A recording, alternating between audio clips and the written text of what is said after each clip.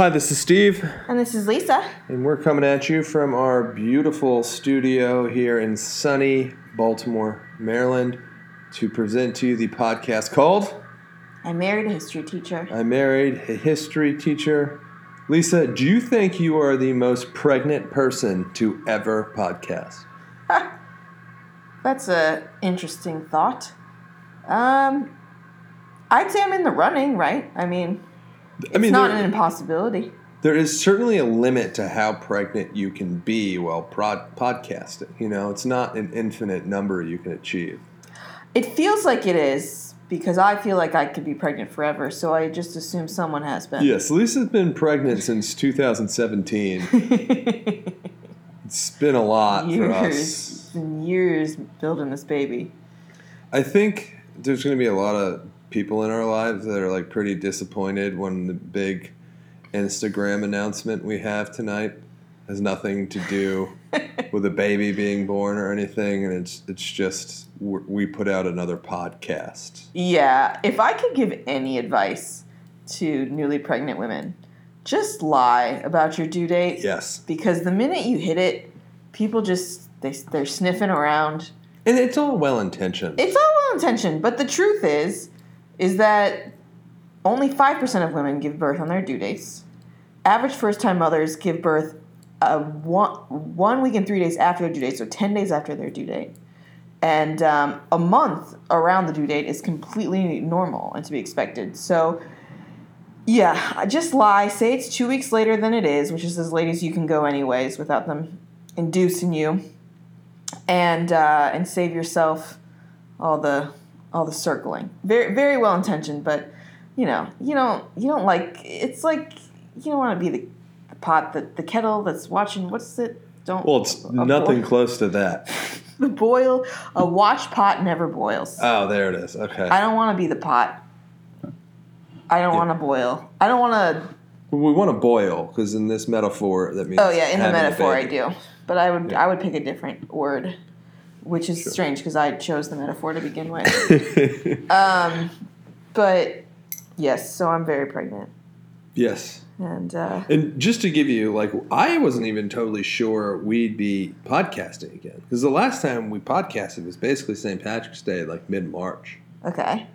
And I was thinking, we're going to have a baby pretty soon. We got all this stuff to do before the baby gets here. And who knows if we'll ever be able to podcast again when the baby's here. But we kind of wrapped everything up. The house construction we had going, I made work for myself a lot easier by, just doing a lot of stuff and getting it done. Yeah, same. Same with you? Yeah, no, this is the other thing. Because the baby it's totally normal for it to come 2 weeks before your due date. You kind of get everything done before that because you don't want to be caught off guard. And then when the baby doesn't come, then you're bored as shit, really. I've never been this bored. And this is what leads us to us doing a podcast when you're 17 years pregnant. Yeah. Yep, it's the only thing left to do at this point. Right. And, you can't watch too much TV. It gets boring. Not to mention it's been a damn pandemic. I know. So it's what have we been doing for 14 months is watching TV. We have played this game. So we're ready. We're ready for this baby to pop out. We want to get Lisa vaxxed up and so we can start going as a family to some places. And that'd be fabulous. Getting lunch outside the house and stuff like that. Not that we haven't been doing things, but... Yeah, but it's been very limited. Yeah, limited and careful. So, yeah, it'll be nice to be free again. Yes. Body free, space free. Get out of there, baby Williams. Yeah, come join us. Yeah, we'll have maybe we can be some of the people that have the youngest possible podcast guest as well, and it'll just be our son making baby noises on the microphone. And then even if he's not the youngest and even if I'm not the most pregnant, we'll definitely be the only podcast that it has had a very pregnant and a very young person on it, back to back. That's got to get us famous, right? Yeah. That's actually why I got pregnant, so we could try to hit that milestone. Something weird like this. It's like Meredith in The Office when she says she gets pregnant again just so she can get more time off for maternity leave. I totally forgot that part of that line. Yeah. I wish I worked at one of those companies that did that. There's one of our friends gets 6 months off, including 1 month before they even give birth. Dude, I feel like multiple of our friends have 6 months off. Yeah, well, at least 4. But, like, 6, holy shit. I mean, I would have another kid just to get that perk. Bro housing didn't give me a single day off of work. Rude. Yeah. Just terrible management in that company. Yeah, 0 out of 10. 0 out of 10. Just all around. Yeah. In general. Yeah, they're cute, though. Yeah. Speaking of physical attractiveness. Nice transition, Steve. Well, I'll be the judge of that. We're going to be talking a little bit of art, a little bit of sex, a little bit of nerdy philosophy, a little bit of everything, Liz.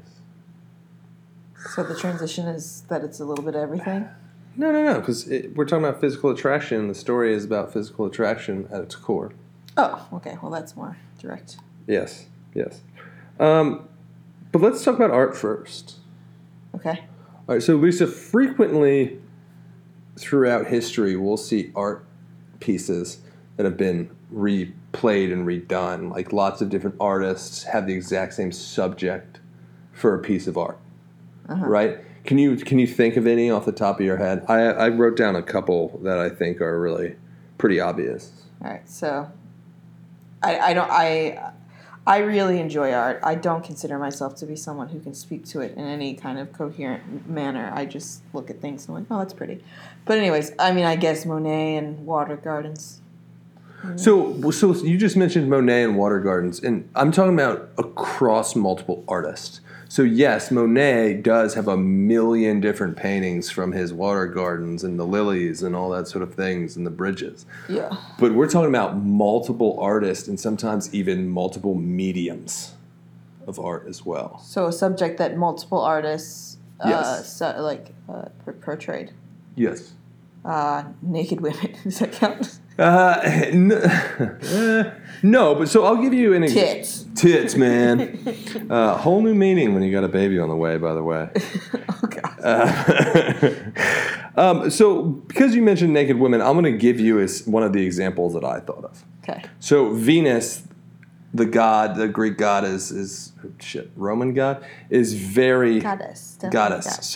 Goddess is considered one of these things. Lots of artists do an interpretation of Venus.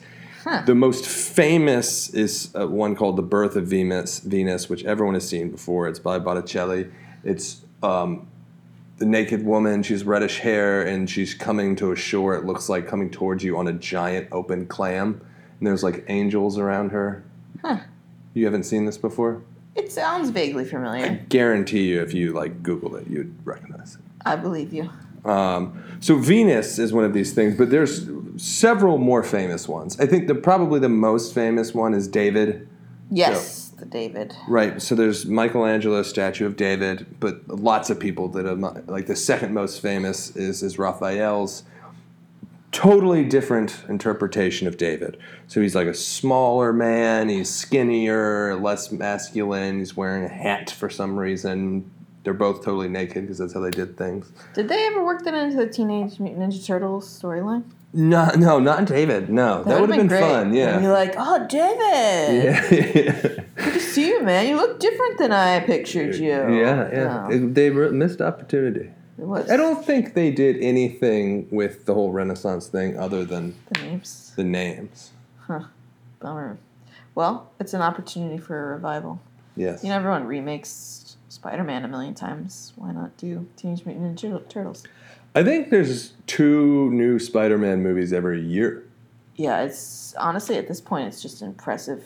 Keep greenlighting these things. Yeah, I mean, they're still making money, obviously. Yeah, I guess so. Or they wouldn't keep making them. Yeah, that's true. Anyways, okay, so David's another one.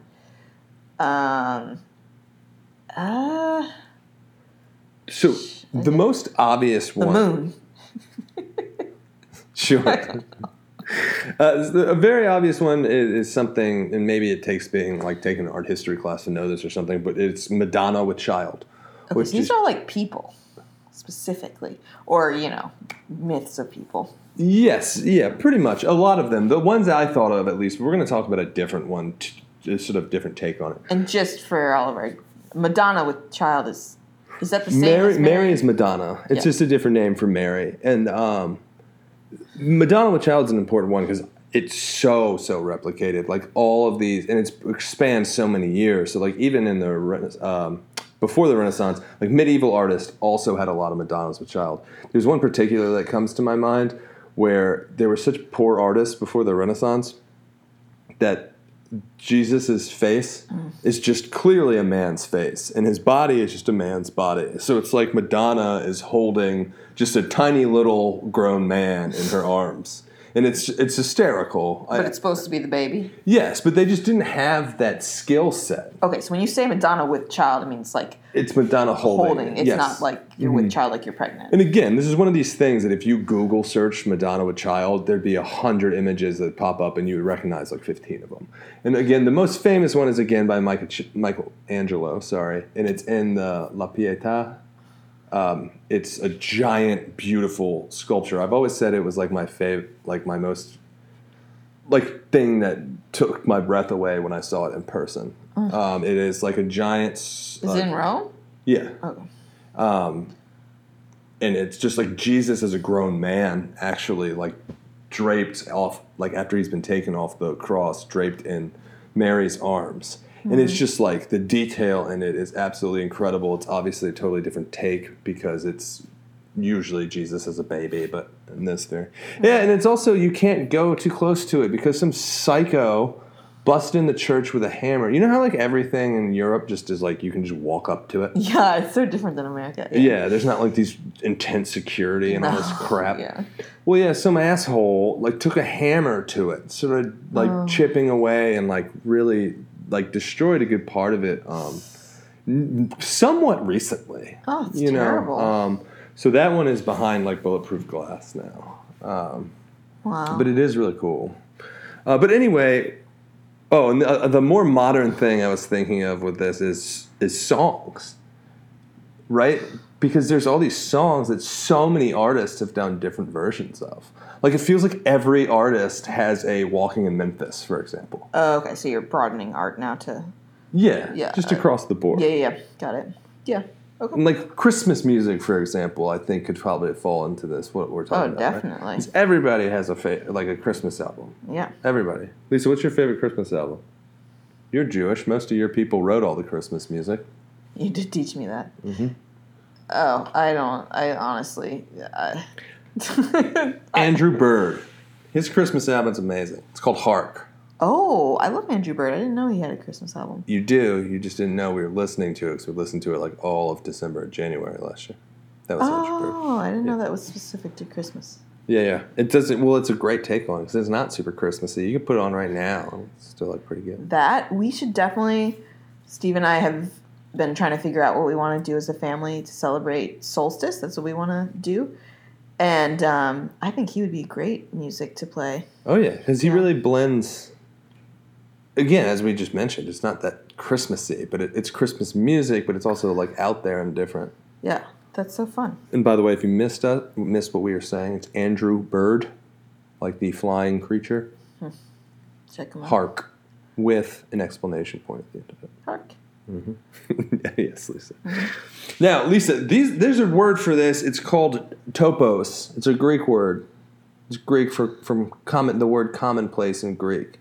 It's called an artistic topos. Okay, so like the repeating theme. Yeah. Right. Now, recently, when I couldn't sleep and I was searching the depths of the internet at like 4 a.m., I came across randomly on like a Twitter account the funniest topos I have ever seen in my life. It is known as Phyllis and Aristotle. Huh? Okay. All right. Now, the Aristotle part is the Aristotle. Yeah. The wise guy. Yeah, the wise guy, philosopher, some might call it. Uh-huh. And Phyllis was like a mistress, like a seductress. Did they know each other? They did. Did he get seduced? Oh, he got seduced. And he got seduced in a bad way. Because what this topos is You know what? I'm going to show you my favorite, and by my favorite, I mean what I found to be the funniest version of it. Okay. And I want you to describe it to the people. And people listening, if you're doing something where you're in a safe space, like you're not like driving or something like that, but you're like sitting around and you have your phone, I want you to Google Phyllis and Aristotle. But for those of you who couldn't, I'm going to have Lisa describe to you what this is a painting of, or an etching, or whatever. It's a painting? Yes. So what are we looking at, Lisa? We're back to my naked woman theme. Mm-hmm. She is sitting atop Aristotle. Mm-hmm. He's naked. Mm-hmm. There's definitely no penetration going on, just from like the logistics of where genitalia is located. Yes. And she's kind of riding. She's kind of like holding his beard like a leash, like a dog. Yeah, I'm gonna show you another one. Oh, she's holding something else, but that's not his hair. It appears to be a skin tag that's about. It's a muzzle, is what it is. Oh, a muzzle. His mouth. His mouth is open. It's like a. I don't know what. It honestly looks like another appendage that. What's she holding? Oh, in the other hand, she has a whip. Yeah. Okay. So It is a horse whip. so he's whipped. Here's another one, Lisa. Another whip. She's on top of him again. He doesn't look too happy. Yeah. So this is Phyllis riding Aristotle. He's riding like a horse. Yeah, like a horse, not sexually. No, it's hard to like.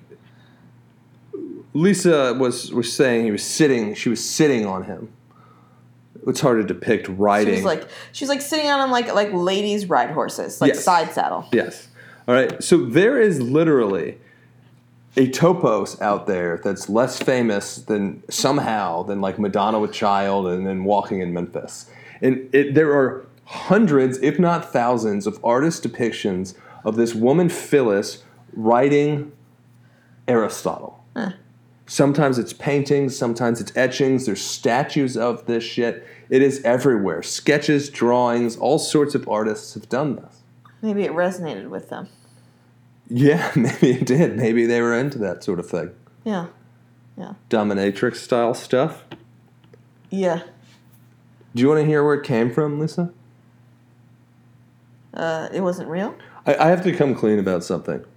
I'm a little upset that you don't find this as comical as I do. This is Aristotle. It's not just some old guy. This is like literally the wisest man who's like ever lived in Western society is being rode like a horse and whipped. And you're just like completely unfazed by it. Oh yeah, all right, cool, whatever, yeah. Mistress whipping Aristotle. Okay, first of all, I thoroughly enjoyed the smattering of paintings we've looked at so far. I don't know. He has a dick. Like, I mean, I've yet to see. I mean, great men always have that weakness. I mean, it's never not a problem. Jeffrey Epstein. I mean, even Bill Gates is coming out to be like, yeah. That's what I'm saying. It's like the people in his circle. Yeah, right. Yeah. We're doing that weird Bill sex Gates stuff outside with of Jeffrey Epstein, like, kind of like sleazy. I mean, like nerdy sleazy, but like still. Yeah, and then, even Gandhi. I mean, Gandhi wasn't cheating on his wife, but he didn't treat her well. I mean, there's always something. This is a world that doesn't appreciate the divine feminine. You know what I mean? So if you don't appreciate it, it's gonna come and creep and get you. Yeah, because you don't appreciate its power. Yes, that's good. It's good, and you're touching on a lot of stuff I want to talk about later. So that's good. Perfect. But I want to sort of give you the quick rundown of the story or the legend behind this art. Okay. Do you know who Aristotle's very, very famous pupil was? Socrates. Close. So Socrates taught Aristotle. Plato. Oh, right, Plato. Plato then was taught Aristotle, and then Aristotle, who finished the quadrant. Oh, there was a fourth? Yes, but he's not grouped in with them because he didn't become a philosopher. He became a guy who did something similar to philosophy, which is bring his army all over the known world and conquer and kill a bunch of people. Ooh, rough turn. We talked about this guy before. I feel like, yeah. It wasn't Napoleon. He's famous for weeping because there is no more worlds to conquer. I don't know. And Alexander wept. Oh, Alexander the Great. Yes, 10% of white people related to Alexander the Great, apparently. Huh. Yeah. Woo. That's a lot of seed. That is a lot of seed, you're right. I also don't know if that's true. Apparently... Feels difficult. Yeah.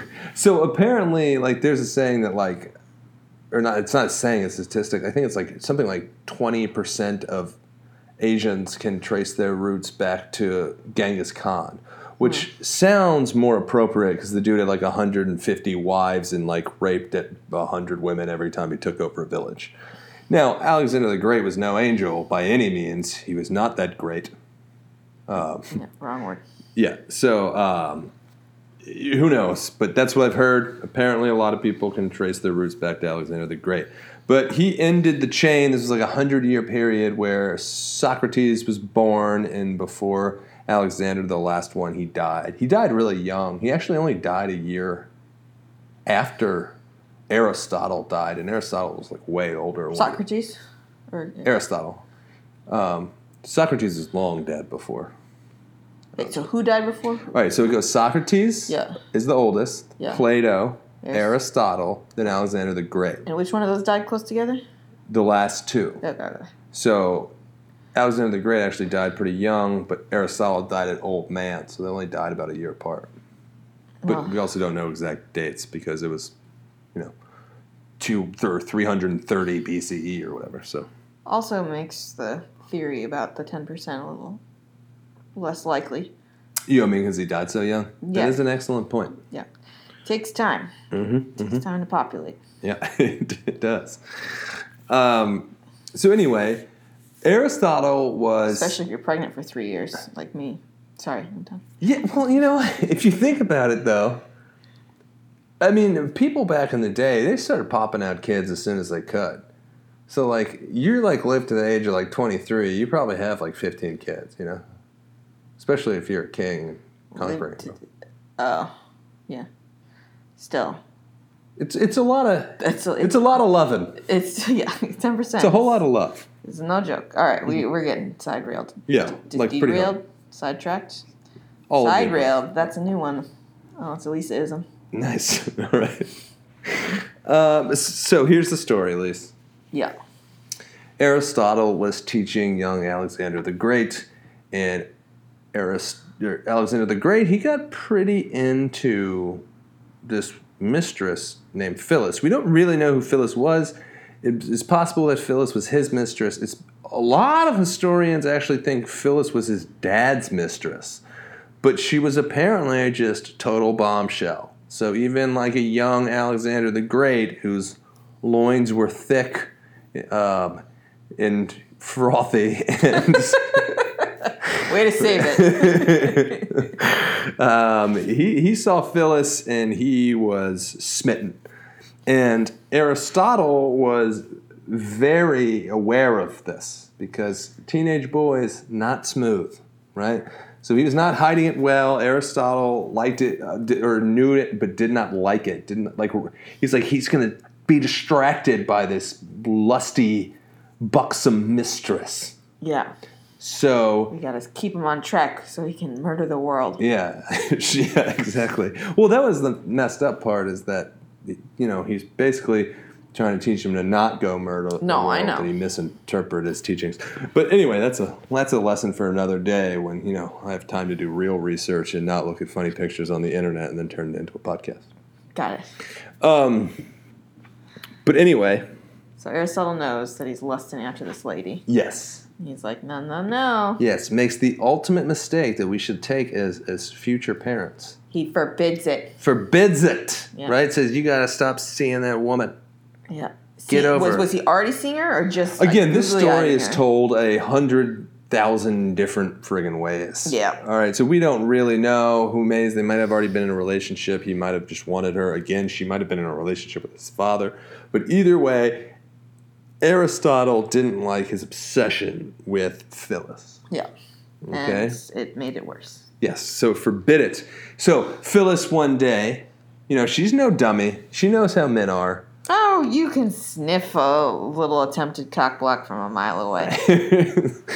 So what she did is she told little Alexander, she said, I want you to look out your window at this time of day in the courtyard.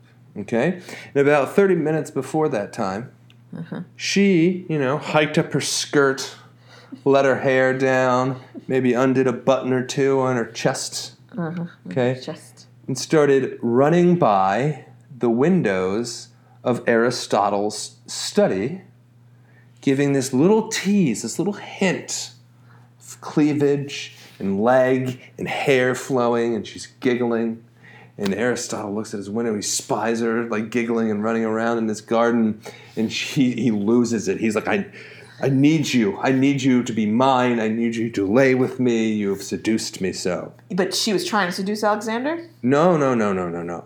She was trying to seduce Aristotle. And she asked Alexander to watch? She was like, yes. Just wait till I get this guy. Right. So she goes, you can have me. You can have every piece of me, old man Aristotle. However, you have to do something for me first.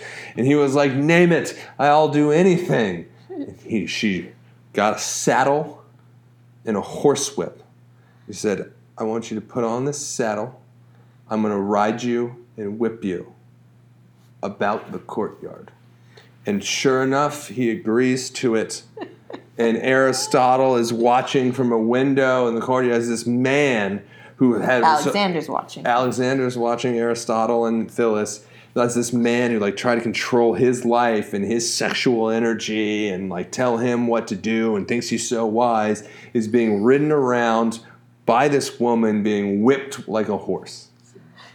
It's pretty good. Yes, it's fantastic. It's a great prank. Yeah. And again, there's a million different retellings of the stories and art pieces that capture it. Some people even have it as Phyllis is doing this to Aristotle all through the town. And they're naked, so it's like not only is he being whipped and ridden like a horse, he's doing it naked through town and all sorts of shit like that. Either way, a hilarious legend, very hilarious that it has this long legacy of art pieces that will forever make this a part of Aristotle's legacy. Even though he had a pretty good PR person because... I was a history teacher who took art history classes, and I didn't know about it until it was 4 a.m. and I was tooling around on the internet. Yeah, I guess he dodged a bullet until we came around, blew his spot up. Yeah, dude, now so many people are going to know about this, dude. Sucks to be Aristotle. Yeah. But anyway, Lisa, just a couple more things about art now that the funny part is over. We're getting serious now? We're going back to seriousness. Okay. Unless you want to throw in some sex jokes or something like that. Oh, I mean, I just have so many up my sleeve. Yeah. No, let's proceed. Okay. So this is part of a greater topos. So it's like a subsidiary of another topos called The Power of Women. And it's basically all these series of pieces of art that are all redone by multiple artists that show basically the female domination of man. Yeah. A lot of these other ones are either cool or also pretty funny. One of them is Judith beheading Holofernes. I don't know what that is, but it's basically this woman cuts off the head of some giant dude and has the head. Again, very similar in that there's a million different ways it's shown. Sometimes she has the knife. Sometimes you'll see her cutting off the head. Sometimes it's just like a sculpture of her holding a head or something like that. Another really funny do we know why she did it? There's a whole story behind it that I read a month ago and then didn't write down and forgot. But moving on. The funnier one that's not quite as funny as Aristotle and Phyllis, but there's one called Virgil in the Basket. And there's the legend of this one is that there was this woman in the tower and she was really beautiful when hanging out in the tower window, and this guy named Virgil would always try to come up and see her, try to get him some. Mm-hmm. All right. So one day, the woman in the tower throws down this basket and is like, yeah, come on in. And then he gets into the basket and she starts like pulling him up the tower. And then like once he's like 3/4 of the way up, not drops it, just lets him dangle. So it's this tower in the middle of town, and then everybody's looking at him standing like in this basket, just dangling on the side of this tower. And then again, depicted a bunch of different ways. Sometimes he's even just naked. She's like, you better take your clothes off and then get in this basket. I could do one. And I would portray this, and I would name it Helena Handbasket. Ah, nice. Okay. Yeah, maybe that's where that came from. Maybe. I don't know. Yeah. We can look into it. It's like, this is my hell. Yeah. In a handbasket. It is a very common phobia, right? Being naked in public. Yeah. Yeah. And on top of that, just having your rejection be very public. Yeah. Okay. Yeah. Nice. Nice indeed. I like it.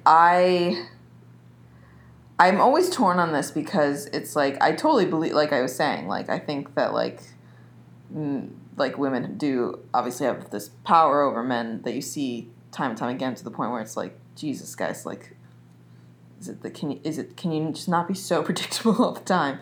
But I think it's important to like balance that with like the dangerous trope of like, you know, man-eating women, and like it kind of takes away from like, you know, a lot of other elements, the multifaceted nature of women and the multifaceted nature of their power, so to speak. Sure. But it is funny. I mean, it is just like so typical. Yeah. And also, to be fair, like a lot of this is not all, the power of women stuff is not all just sexual, and then obviously we talked about the violent one with Judith. Well, I didn't know if that was also, I didn't know the story, so I thought maybe it was sex related too. Oh, no, it was not sex related. Oh, okay. It was like warrior shit. Nice. But there's also lots of other stuff. Like there's like certain things that have been added to the power of women over time too. So there's like stuff like Joan of Arc sort of people and Queen Elizabeth types and like famous arts like that is considered part of this, large topos of power of women. Yeah. So it is. It really does. It's a great concept, and I think as things are changing and like right now when we think of like art, it's a lot of our famous subjects, like human subjects of art, is either naked women or like powerful men, right? Yeah. But now that things are changing, I think that a lot more of these power of women old artworks are probably going to be brought to the surface a little bit more. Yeah, for sure. And as we talked about, it's like not everything is linear. There's been like a lot of like cyclical things in history where like women were revered and like their power, so I think that's super cool. Mm-hmm. Women are badasses. True. Yeah. It looks pretty tough being pregnant. We have children. Get back to business. Beyonce says. No, I'm glad you brought up Beyonce because I actually couldn't help but think about that song by Beyonce. Who Run the World? Yeah. Girls, we run the world, But like even that, isn't it kind of like sexual? It is, because her main argument is like, it's either my or our persuasion can rule a nation. Yeah. And it's just like, I think women can rule a nation, but like the persuasion, obviously, it like suggests an element of seduction. Yeah, or just they have to persuade the decision maker. Right. Exactly. So it is kind of like a, right. Like we can do better. We can definitely do better. What I think is also important is like, I think that there's like a lot of discussion around like, and assumptions around women and them not being able to hold power or whatnot. But the truth is, when you have a powerful woman that can command a room and can be a leader, like people listen. Like it's just they just 100%. Do, And yeah. So I think sometimes like people get stuck in the idea of like what a woman is, but when it push comes to shove, like and someone can lead, like it happens, Yeah. For sure. People respect. Got to. It's almost like more impressive, right? Because it's like you kind of had to work your ass off to get to that point if you're committed. Or you're just like that charismatic and like able to command, like just able to inspire followers, you know? Yeah. Yeah, for sure. We got a couple extra minutes here from, we're pretty short. Is there any pop cultural recommendations you'd like to make? I've actually just been like really obsessed with Chef's Table on Netflix. Great show, yeah. It speaks to my soul, I feel. There's something, it follows really, really successful chefs, and it's done in a really artistic, beautiful way. And it's just amazing to watch someone follow their passion in such like a pure way that really has true success. And chefs are artists. They are such huge creatives. Yeah, I know what I'm saying. I'm saying that more for my own thing because I don't think I always fully appreciated that. And it's like they are just such creatives, and there's just something special about them. Mm-hmm. Like they really see the world like an artist sees the world, which I find really admirable. I really like Chef's Table because it's not just like a bunch of food porn, like another travel show with food porn. It's like showing the lives of these people and why they do what they do, and it's fascinating and inspiring rather than just being like, I want to eat that. Yeah, for sure, absolutely, and yeah, they all have these crazy stories. I mean, it's never easy to make it in the restaurant world, so it is super inspiring because you're like, when they start describing their life, like at the beginning to like where they got there, you're like, how did you make that leap for some of these people, But yeah, it's the beauty of finding your calling, It kind of comes together. Sure. It's really cool. Yeah. So highly recommend that. Lots of seasons on Netflix. Yeah. Oh, can I do another one? Yeah, of course. This was recommended to me by your mother, Sandy. Escape to the Chateau. It's a British show that follows this young family in the sense that they have young children, but the parents are a bit older. The dad's like 60 something and the mom's like early 40s, and they buy this They're British, but they buy this castle in France, and it's like a total like not gut job, but there's so much to do to bring it up to working order, and they move in, and like they're both like the woman's like an amazing designer and creator, and the guy is like the handiest dude in the world. And they second to me though. Second to you. I bet you can fix a toilet better than him.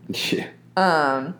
And it's fascinating watching them. I like want to copy them. It's so inspiring. They like create a wedding business out of this castle, and like they're just hustlers. Like they monetize everything. There's glamping, there's like all sorts of stuff, and they're just like really charming, and like everything on the land is so cool. They like create their whole own garden, and the guy cooks all the food for the weddings, and she's the wedding planner, and it could just go on and on. So if you're into that sort of thing, it's a mix of like HGTV and like weddings and entrepreneurship. Lisa watched all 6 seasons in about 3 days. Well, when you're this large, you have limited entertainment options. It's true. And I was very inspired. I really enjoyed it. She literally started Googling castles in the United States that we could buy. Yeah, there aren't very many, guys. Not a lot of castle in the United States. Yeah. That's the tough part, because it would be hard to leave the country. I used to always think I would live outside the country, but now that we have so many great family and friends, it's hard thinking about, picking up and going. And plus, once you live in Baltimore, Maryland, it's really difficult to be other places. It's true. It's just like, we've reached the peak of the empire here. Yeah. We're at the top of the rock. Mm-hmm. I knew you were going to say that. Yeah. I agree with you. I love Baltimore, but we just need to build it wouldn't Baltimore's suck to live first in France castle. or Italy. Yeah, maybe that's it. We'll build the first castle. All we have to do is buy a huge chart of land in Baltimore City, dig a moat, and put on a castle. Yes, so you definitely need a moat. They have a moat. All right, Lise, let's get out of here. Quick and clean. Quick and clean. Down and dirty, just like Aristotle and Phyllis. Quick and clean, down and dirty. Mm-hmm. Perfect. All right, do you have anything to add for the good of the people? No, just send good vibes my way. Yeah. All good vibes appreciated, y'all. Thanks very much. Oh, and thank you for whoever started listening in Maine. Whole lot of downloads from Maine all of a sudden. So welcome, Maina. And we appreciate your listenership. Yeah, you helped us hit 5,000 listens. Yeah. Oh, by the way, so Lisa's referring to, we got from our Podbean, which is our carrier, we got an email. It's like, congratulations on 5,000 listens. It was, oh man, we still have people listening. So then I signed in and I was like, we hit 5,000 a long time ago. Oh, it was just like a, hey, get back on here and start well, it worked. podcasting again. And it worked because we were like, hey, that's a good activity we can do. Yep. But yeah, we have significantly more than 5,000 downloads, cool. Which is awesome. So thank you for listening. Thank you so much for listening. And thank you for Aaron, who's one of our P1 listeners, because Aaron not only made Vietnam one of our top countries, we now have a bunch of Chile downloads as well. Nice. Aaron moved to Chile. Making us real global. Yeah. Lee, get your ass out of that rainy island you call home and get down to take care of your lady down in Chile. Yeah. I know, like, it's not your fault. You were just waiting for Steve to tell you. There's a pandemic and stuff like that. But Aaron misses you. Mm-hmm. All right. That's it. That's what I'm ending on. Perfect. Berating a friend of mine I haven't seen in 3 years. All right. My name's Steve. I was a history teacher. And my name's Lisa, and I married him. Put on my blue suede shoes and I boarded the plane. Touchdown in the land of the Delta Blues in the middle of the pouring rain. W.C. Handy, won't you look down over me? Yeah, I got a first-class ticket, but I'm as blue as a girl can be. I was walking in Memphis, was walking with my feet 10 feet off a Beale, walking in Memphis.